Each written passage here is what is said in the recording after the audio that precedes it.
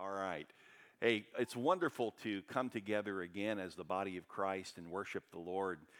We should always be mindful of those who are sick, who cannot be with us, and others who are going to be traveling back up north. I was speaking to one of the couples in our church who will be heading back to Michigan this week, and there are others who have already left who won't be here. So we need to continually pray for them, okay?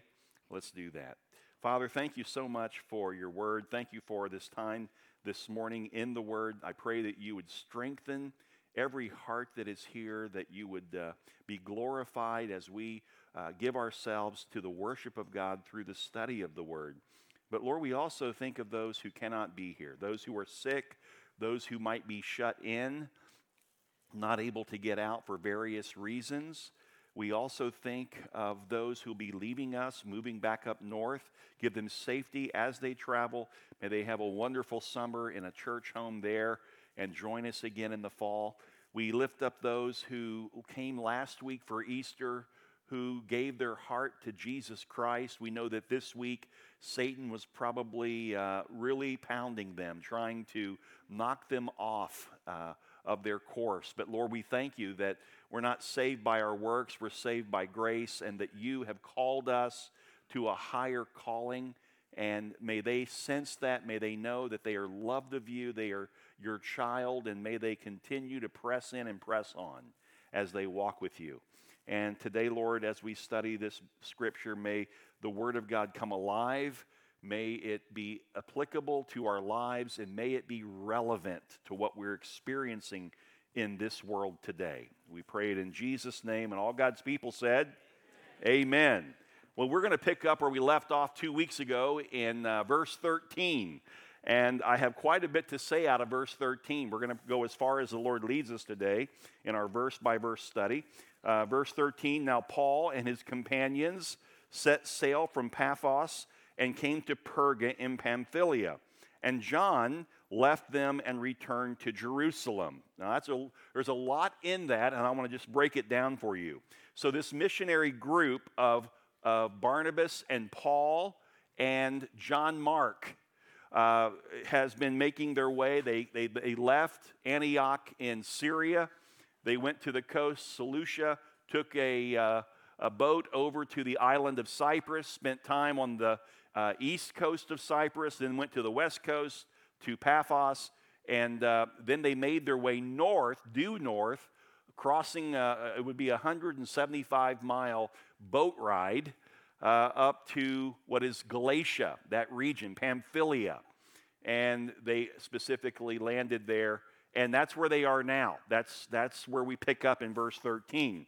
They've come from Paphos on the west coast to Perga in Pamphylia.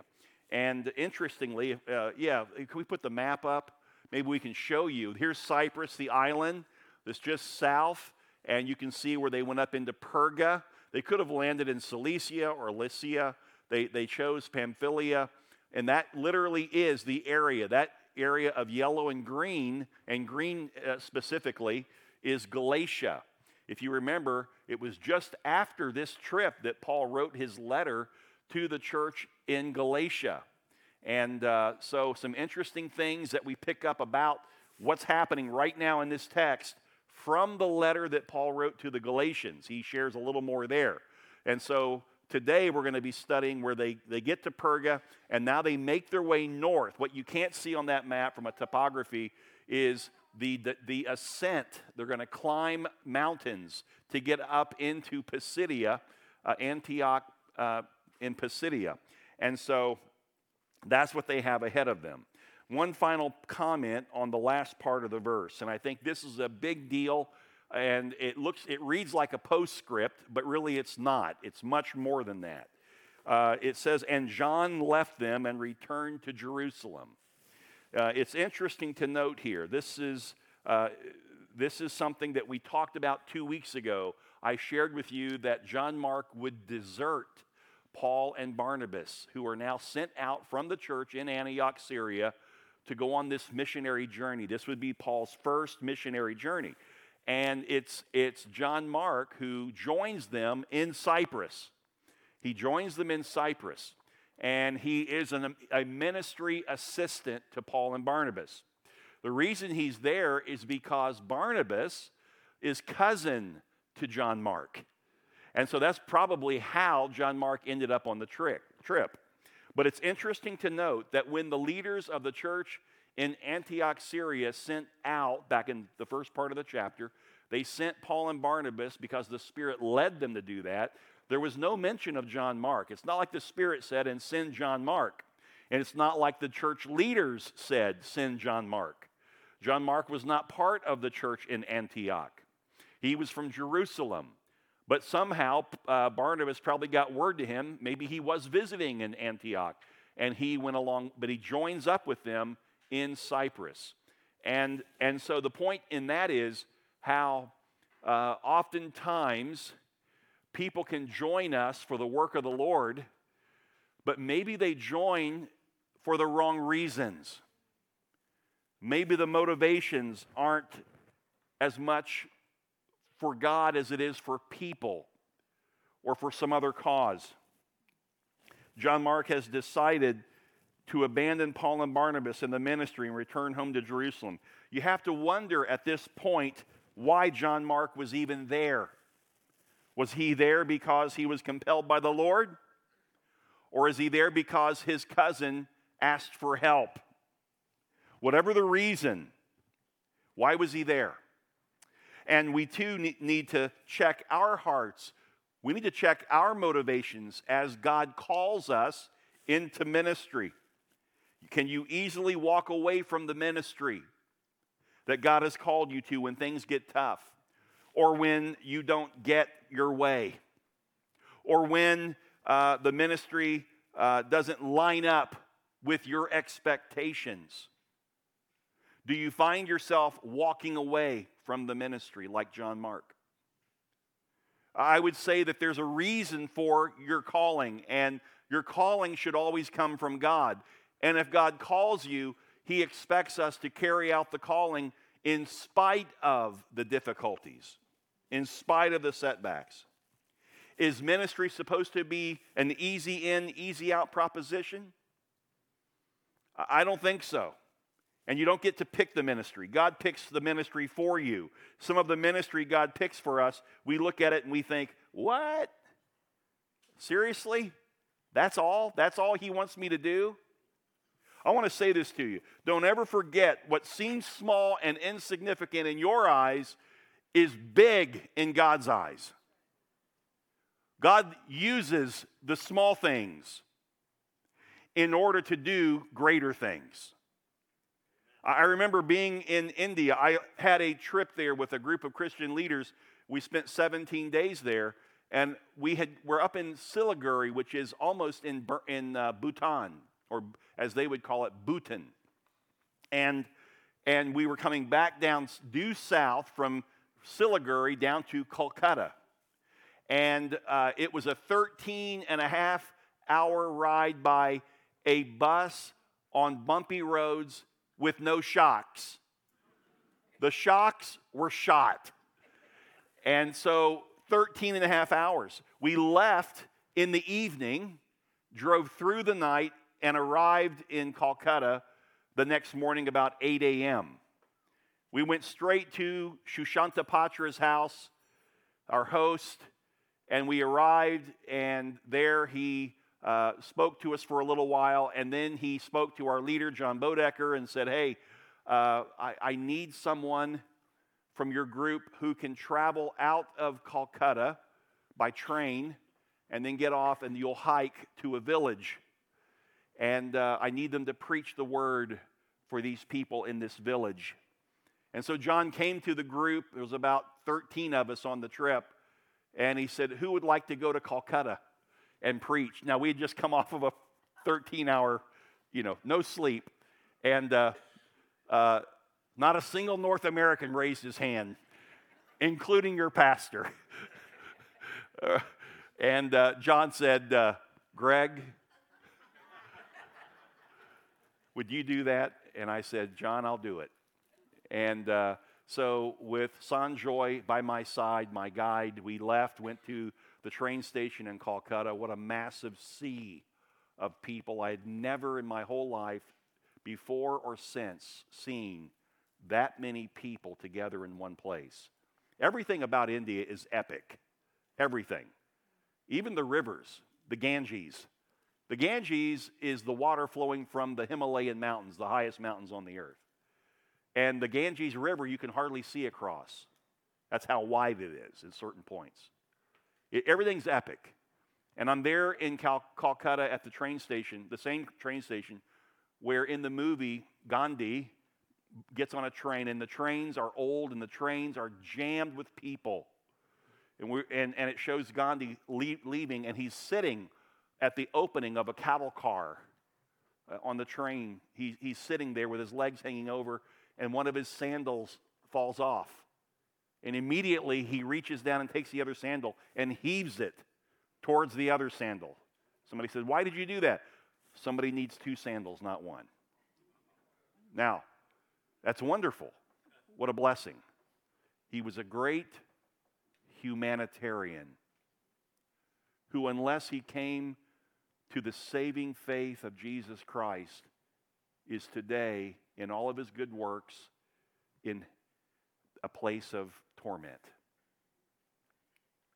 We crossed over this sea of people, got to the right train, headed out, and 2 hours later, the train just comes to a stop. There's no station, there's nothing. And we climb off, and we start walking, and we come to this little village, and I'm thinking the whole time, man, I'm dog-tired. Why did he pick me? Wonder what that was about. And here I am, and man, this better be worth it. I mean, I'm being honest with you. That was my attitude. That was my heart. This better be worth it. We get there, we walk in this little village, and there's a little hut. It's about the size of this part of the stage. That's it. We walk in, take your shoes off outside, walk in on a dirt floor, and we sit down on, they had like a blanket spread out. There's no chairs. It's not even high enough for me to barely stand. And there's 7 people. 7 people. And the Lord took me to the woodshed and wore my fanny out, thinking that I was better or bigger than this. These were humble servants of the Lord who gave everything they had and came to hear the precious Word of God. There are those kinds of churches all over the world, by the way. And God taught me a great lesson there. I learned. I needed to learn. I needed to be humbled by the Lord. And I came to realize that what seems small and insignificant to me is great in the eyes of the Lord. Ministering for the Lord is one of the toughest things you can ever do. To respond to the call of God is to surrender your life to God. I'm not talking about being a pastor. That's just one type of calling. Every single person in this room who is saved is called. If you're not saved, you're not called yet. You need to be saved. And God will call you. You are called to serve. In Ephesians 2:8, verse 8, it says, "For by grace you have been saved through faith. This is not of your own doing. It is the gift of God, not a result of works, so that no one may boast." God did all the work in your salvation, every ounce of it, for a purpose. Not just to forgive your sins, not just to lift from you through the work of Christ on the cross the wrath and anger of God, which was directed towards you as a sinner, but you were saved to serve. The very next verse, after Paul clearly tells us what salvation is and what salvation isn't, it's a work of God, not of you. Then he comes right back and he says, "For we are his workmanship, created in Christ Jesus for good works, which God prepared beforehand from the foundation of the world." When he was making creation, he already knew you. He had already called you to a work, that you would walk in it. Saved for service. We're not saved by our works, but we are saved unto good works. At any rate, John Mark didn't count the cost to following Jesus at this time in his life. Later he would. John Mark would be the Mark who wrote the Gospel of Mark. So later he changes. But at this point in time, he's not fully committed. One time Jesus was approached by a scribe, and the scribe said, "Teacher, I will follow you wherever you go." And Jesus responded, "Foxes have holes, birds of the air have nests, but the Son of Man has nowhere to lay his head." If you think for a second the ministry is a downhill slide, that it's just an easy way to go through life, you are nuts. It's one of the toughest things, toughest decisions you'll ever do is to surrender your life to Jesus Christ. Right after Jesus said that, foxes have holes, birds have nests, but the Son of Man has nowhere to lay his head. Then another disciple walked right up to him and said, "Lord, let me bury my dead first, my dead father first, and then I will follow you." And you know what Jesus said back? "Follow me and leave the dead to bury the dead." What is he saying in that? He's saying, let the lost people of the world take care of the duties, the obligations of this life. You are called to spiritual matters. Your life matters for eternity, and the things you do on earth have spiritual implications. So don't just be the Christian who simply cares for, operates in, functions with the worldly duties. There's a spiritual duty that Jesus has for you. So we don't really know the reason why John Mark abandoned his companions on this mission, but we can only guess why. Maybe he was homesick. Maybe he was dreading the rugged, dangerous journey north through the mountains. Maybe he resented the fact that when he started in Cyprus, it was Barnabas and Paul. And now, all of a sudden, for the first time in our text today, we see it's Paul and Barnabas. And now his cousin has taken a back seat to Paul's leadership. Maybe that's what it was. We don't really know. It's plausible that he lost confidence in Paul because Paul had become sick at this point in the journey. We don't read that here in our text in Acts, but you'll find it in Galatians chapter 4.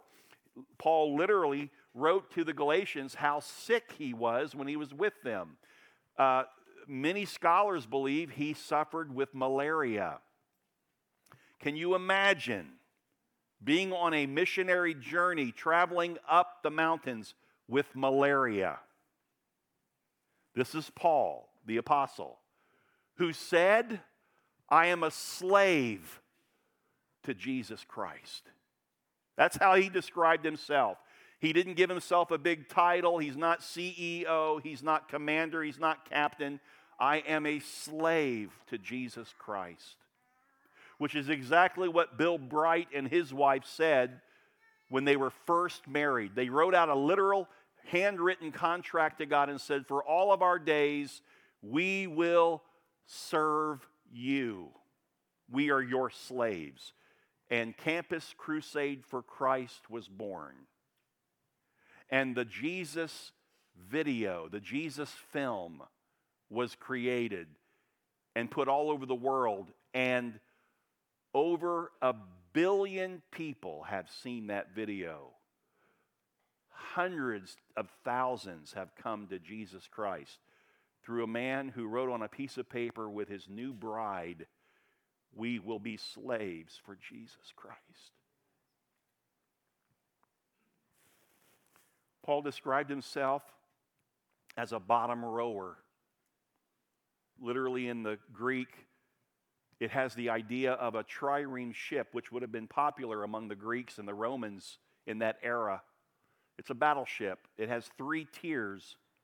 And on the sides of those ships, they had holes, and they would put the oars out of those holes. And 3 tiers of rowers to build up momentum, because those ships were created to ram the enemy ship. Paul said, I want you to think of me, and this is how I think of myself. I am a bottom-tier rower for Christ. My job, pull my oar well. Are you pulling your oar well? This is what it means to be in the ministry. Here is what we know. We don't know why John Mark left, but here's what we do know. This desertion had an impact on the Apostle Paul. It fractured his relationship with Barnabas for a season of time. In Acts 15, turn there. I'll give you a second. Acts 15, just go forward. Verse 36. Acts 15, 36.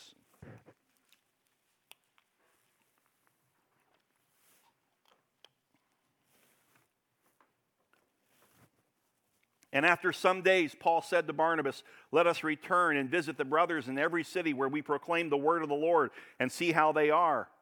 Now Barnabas wanted to take with them John called Mark, but Paul thought best not to take with them one who had withdrawn from them in Pamphylia and had not gone with them to the work. And there arose a sharp disagreement so that they separated from each other. Paul and Barnabas separated over it. Barnabas took Mark with him, and he sailed away to Cyprus, and Paul chose Silas and departed, having been commended by the brothers to the grace of the Lord. And he went through Syria and Cilicia, strengthening the churches. Paul didn't appreciate the departure of John Mark that we're reading about.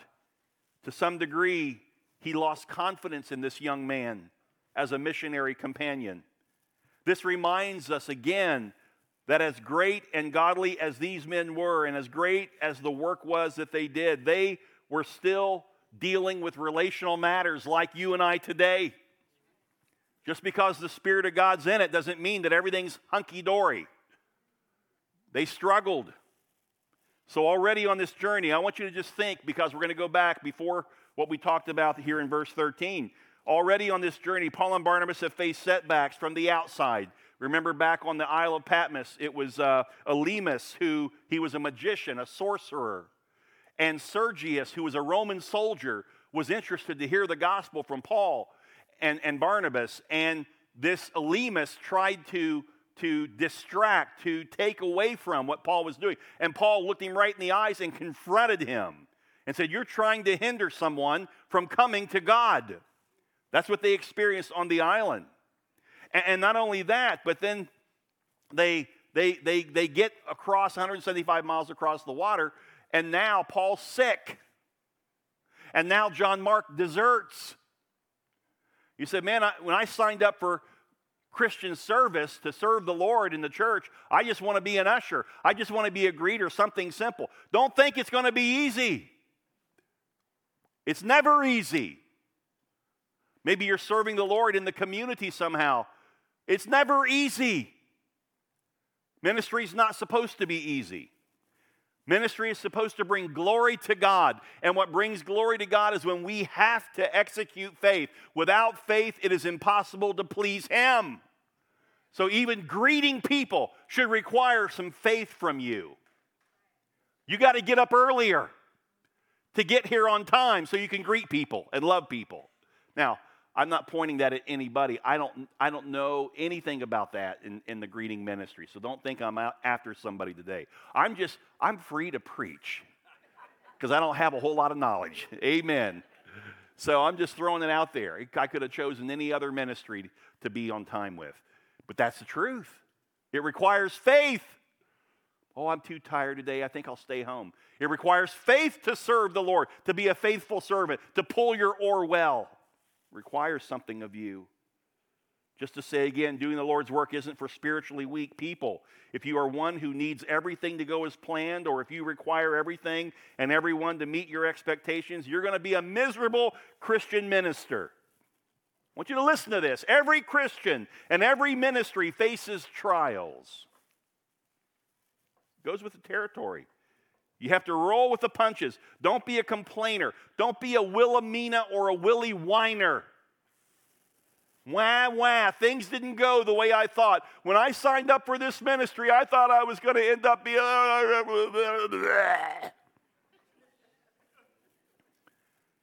I only have one thing to say to you if you're a Wilhelmina or a Willie Weiner doing ministry.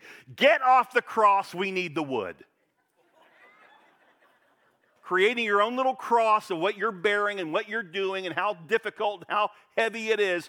Are you putting that up against what Paul did? Are you putting that up against what Jesus did for you? Not a single person today in this room, including myself, has a right to complain about anything. We should give thanks to God, bring glory to God by faithfully serving Him where God has called us to serve, whether it's easy or whether it's difficult. And there are easy days, and then there are difficult days. And you're dealing with people, and you're going to have some relational issues. Get over it. Love people the way Jesus loves people. Amen? The absolute key to serving with joy is that we keep in mind that this is the Lord's work. It doesn't belong to me. Therefore, if issues arise or you find yourself continually facing setbacks as a minister in that calling of ministry, you have to give that over to God in prayer. But understand, your ministry is going to have issues and problems. This is part of God's plan for you. It's part of His training regimen to bring you into maturity as a Christian, to give you some problems to deal with, to have to work through some relational issues. Amen? James 1, James said, "Count it all joy, my brothers, when you eat trials of various kinds, for you know that the testing of your faith produces steadfastness." When your faith is tested, it produces a steadfast spirit. "And let steadfastness have its full effect, that you may be perfect and complete, lacking in nothing." That's what God is up to. He's making you one tough sucker for the kingdom of God's use. Men and women, He needs men and women who toughen up, who are spiritually mature to handle problems because they've been here before and God brought them through. And if God can handle that, I don't need to worry about it. That's God's business. I'm just trying to I'm pulling my oar well for the Lord. Amen? He says if you lack wisdom while you're facing a trial, think about ministry. You come into a problem. If you lack wisdom, let him ask of God, who gives generously to all without reproach, and it will be given to him. God, if you're doing the Lord's work, the Lord's not going to hamper you from doing it. He's going to help you get it done. But let that person ask in faith with no doubting, for the one who doubts is like a wave of the sea that is driven and tossed by the wind. For that person must not suppose that he will receive anything from the Lord. He is double-minded man, unstable in all his ways. When it says he's double-minded, it means he thinks two ways. Sometimes he thinks this way, and sometimes he thinks this way. You're double-minded. Don't expect to receive anything of God. You have to be single-minded. I'm committed to Christ. I don't care what happens in this ministry, I'm committed to Christ. He's called me to it, I'm staying with it. Amen? So what is the secret to maintaining a joyful, healthy spirit as you minister for the Lord? Don't make the ministry and the ministry journey about your trials and setbacks. We all have them. You're not special. You're not alone. We all have them. Rather, keep your eyes on Jesus. Let him be your model, and you follow his pattern for ministry. You say, well, what is Jesus' pattern for ministry? What is that? What's the pattern? Okay, thank you for asking. John chapter 5, verse 30, write it down, John 5:30. Jesus said, I can do nothing on my own. As I hear, I judge, and my judgment is just. Here's why the judgment of Jesus is just. Because I seek not my own will, but the will of him who sent me. Think about all that Jesus did when he was walking the earth for those 33 years. He never did anything out of his own will. He only did as the Father told him. Luke 6:12. In these days he went out to the mountains to pray, and all night he continued to pray to God. And when day came, he called his disciples and chose them from the 12, whom he named apostles. How did Jesus come up with the 12 that he chose? He didn't. God did. The Father told the Son, these are the ones. You say, I don't know if I believe that. Well, then, let me help you. John chapter 17, let the Bible defend the Bible. John 17, verse 4, I glorify you on earth. This is Jesus praying a priestly prayer before he goes to the cross, and he's praying to God the Father. I have accomplished the work that you gave me to do. And now, Father, glorify me in your own presence with the glory that I had with you before the world existed. I have manifested your name to the people whom you gave me out of the world. Yours they were, and you gave them to me, and they have kept your words. Now they know that everything that you have given me is from you. For I have given them the words that you gave me, and they have received them and have come to know in truth that I came from you, and they have believed that you sent me. I am praying for them, those that you gave me. I am praying for them. I am not praying for the world, but for those whom you have given me, for they are yours. All mine are yours, and yours are mine, and I am glorified in them. And I am no longer in the world, but they are in the world, and I am coming to you. Holy Father, keep them, those that you gave me, keep them in your name, which you have given me, that they may be one even as we are one. While I was with them, I kept them in your name, which you have given me. Now listen to this verse. I have guarded them. You're wondering, who's the them? All the disciples. Not just the 12, all disciples. And not one of them has been lost except the son of destruction, Judas. You gave me the names of the disciples. I kept them. I taught them what you told me to teach them. And every one of them has been kept except for the son of destruction, who God the Father chose to be part of the 12 and chose to betray Jesus and begin the process of putting him on the cross. And he says, I did all this because that's how we fulfill Scripture. Jesus never ministered out of his own desire. It was all led by his Father. And now by the Holy Spirit, we too have been called to serve the Lord, not out of our own will, but out of his will.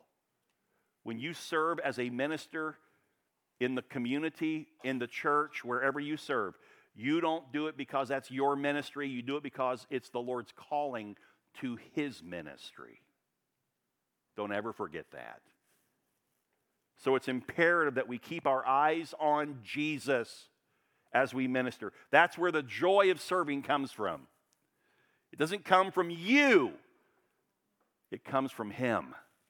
Hebrews 12:1, therefore, since we are surrounded by so great a cloud of witnesses. Did you know that there's a cloud of witnesses that are watching you right now as you minister or as you don't minister?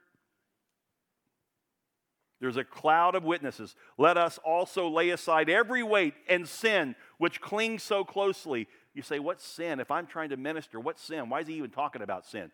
Because as you minister, you develop bad attitude if things don't go the way it ought to go. Because as you minister, you're dealing with people just like you. They are flawed. They will make mistakes.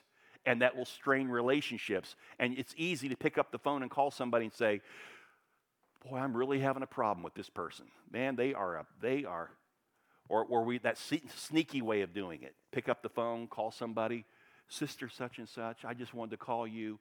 I'm really concerned for such and such. And I just called you that we might be able to pray for them. Well, why are we praying? Well, let me tell you. And they lay into the download, man. All the stuff about them. You know what it says here? Lay aside every weight and sin which clings so closely, and let us run with endurance the race that is set before us. Looking to Jesus, the founder and perfecter of our faith. People will let you down. People will betray you. It happened to Paul. He's the one that God called, the first missionary, the greatest missionary to ever live.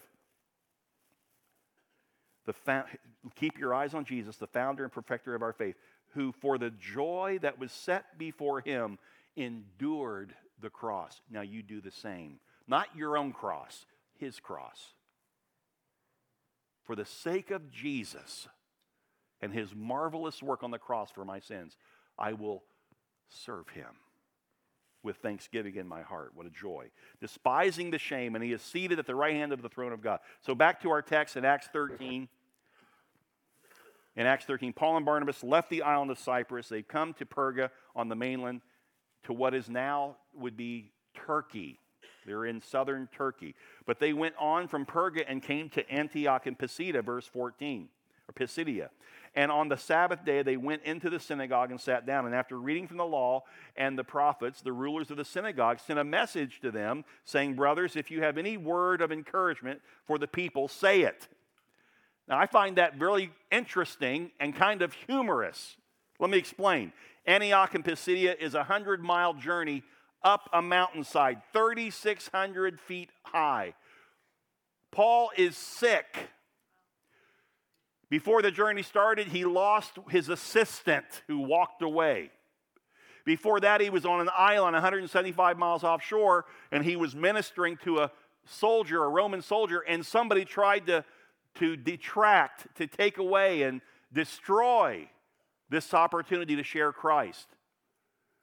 And so all this has just happened, and they finally reach Pisidia, up 3,600 feet up. They go to the synagogue, and first thing that they say is, would you share an encouraging word with us?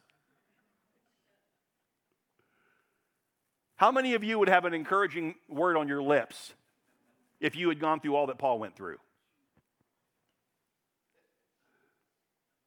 It reminded me of being in Bhutan, and we came back. We snuck over the border in the middle of the night, or actually it was not. That's not true.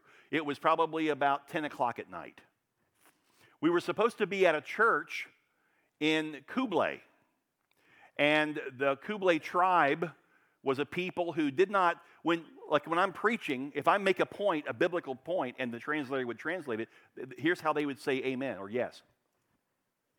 So while you're preaching, all these heads are going, it's the coolest thing.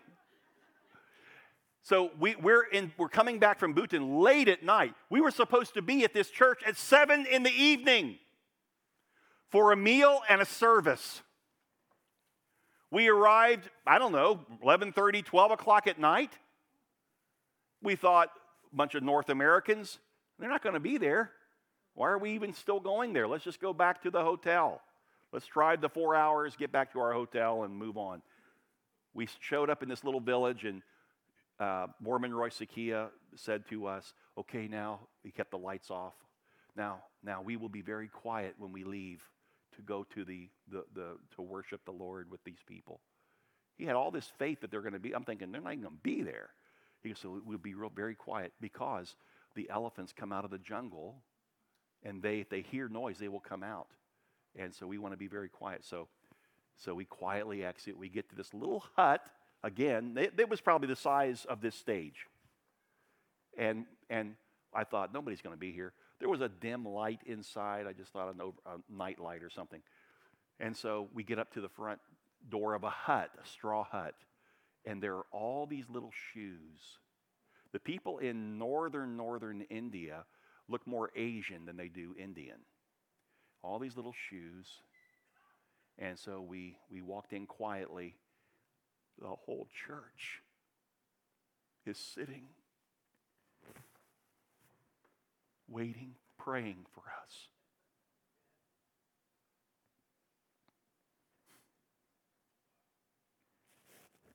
Just blown away. The difference in culture, what it looks like to truly give yourself to the Lord. To humbly be thankful for the privilege of suffering for Jesus Christ. Do we even understand that? As we serve the Lord, are we looking for more efficient ways, more organizational structure? We're looking at all these things to help the ministry. The Lord doesn't need our help sometimes. He just needs our faithfulness. He likes organized chaos. He uses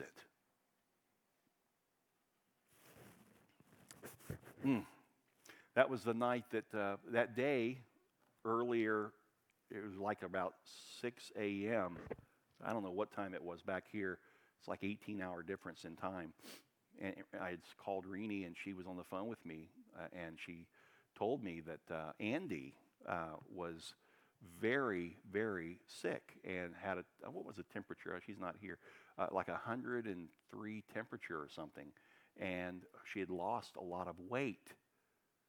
And we need to pray for her. So that night, I'd been praying through the day, but that night I get to the church, and so they had a time where they have prayer requests. I said, my daughter, Andy, she is very sick and needs God to touch and heal her. And we started praying. And when they pray in India, it's different than here.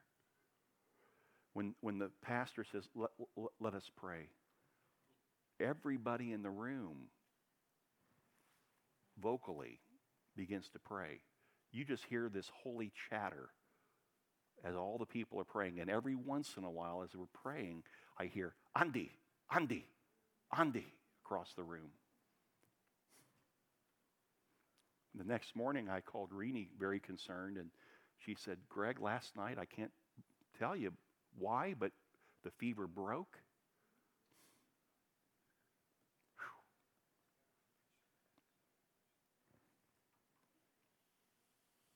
To serve the Lord is a marvelous, wonderful thing. It's a precious thing. It's not a prison sentence. I look at a lot of older adults, and I'll say, where are you serving? Well, I already served my time. I paid my dues to the church culture, No. It's lifelong. You might have retired from work and you live on a golf course, but God wants more for you than sitting there counting the dandelions in your front yard. You're still of service to Him. I wanted to go further, but we haven't got past verse 13. It's okay. It's okay. Much for us to think about, isn't it? I titled this message, Onward Christian Soldiers. We all have sung that song over the years, especially when we were little, right? This is what it means. Today, Paul's giving us a first-hand lesson, what it looks like to go forward as a Christian soldier for Christ. Why don't we pray? Father, this is enough. You've just opened, I know in my own personal life, you've opened up these thoughts about ministry, about the calling.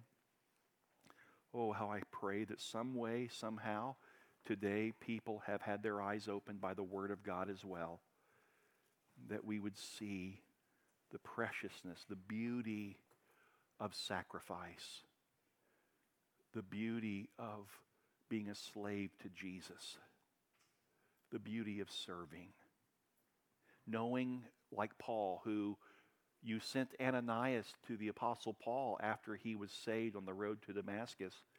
He was blinded, and you sent Ananias to open his eyes, but you told Ananias to tell Paul, he will suffer many things for my name's sake. So there was no surprise when Paul was facing these trials on his missionary journey. God told him from the beginning, you're going to suffer. And Jesus tells us the same thing. In this world, you'll have much tribulation, but be of good cheer. I've overcome the world. Now get to it. You were created as a piece of art for the purposes of God's use. We're His workmanship, created in Christ Jesus for good works, which God prepared beforehand that we would walk in them. Oh, that people would sign up. Not with me, but with you, Father. And they would take the calling that you've given them. And if they don't know what the calling is, that, Lord, they would just begin to serve where they can, where they see a need. And over time, you'll reveal. If there's something different, you'll reveal it. But they would do it with great joy in their heart, knowing that this is the way of the Lord. This is the pattern of Jesus. Thank you. Thank you for allowing us to serve you. Thank you for allowing us to bring glory to your name by our faithfulness. Thank you, Lord, for the setbacks and the trials that grow us, mature us as believers. You get all the glory for it. In Jesus' name. And all God's people said, amen. Amen. I want to share with you, we have altar prayer partners. They'd be glad to meet with you up here, elders. They'll be on both sides. If you want to come up and have prayer about any matter in your life, they'll be glad to assist you. And also, let me remind you about the petitions to sign, but also if you'd like to be part of a prayer ministry on Tuesday mornings at the church office, they'd love to have you. Go and sign up in the back. And if you have a prayer need and you'd like to come in to that meeting so they can pray for you, they'll do it. Okay? God bless you this week. Be blessed in the Lord.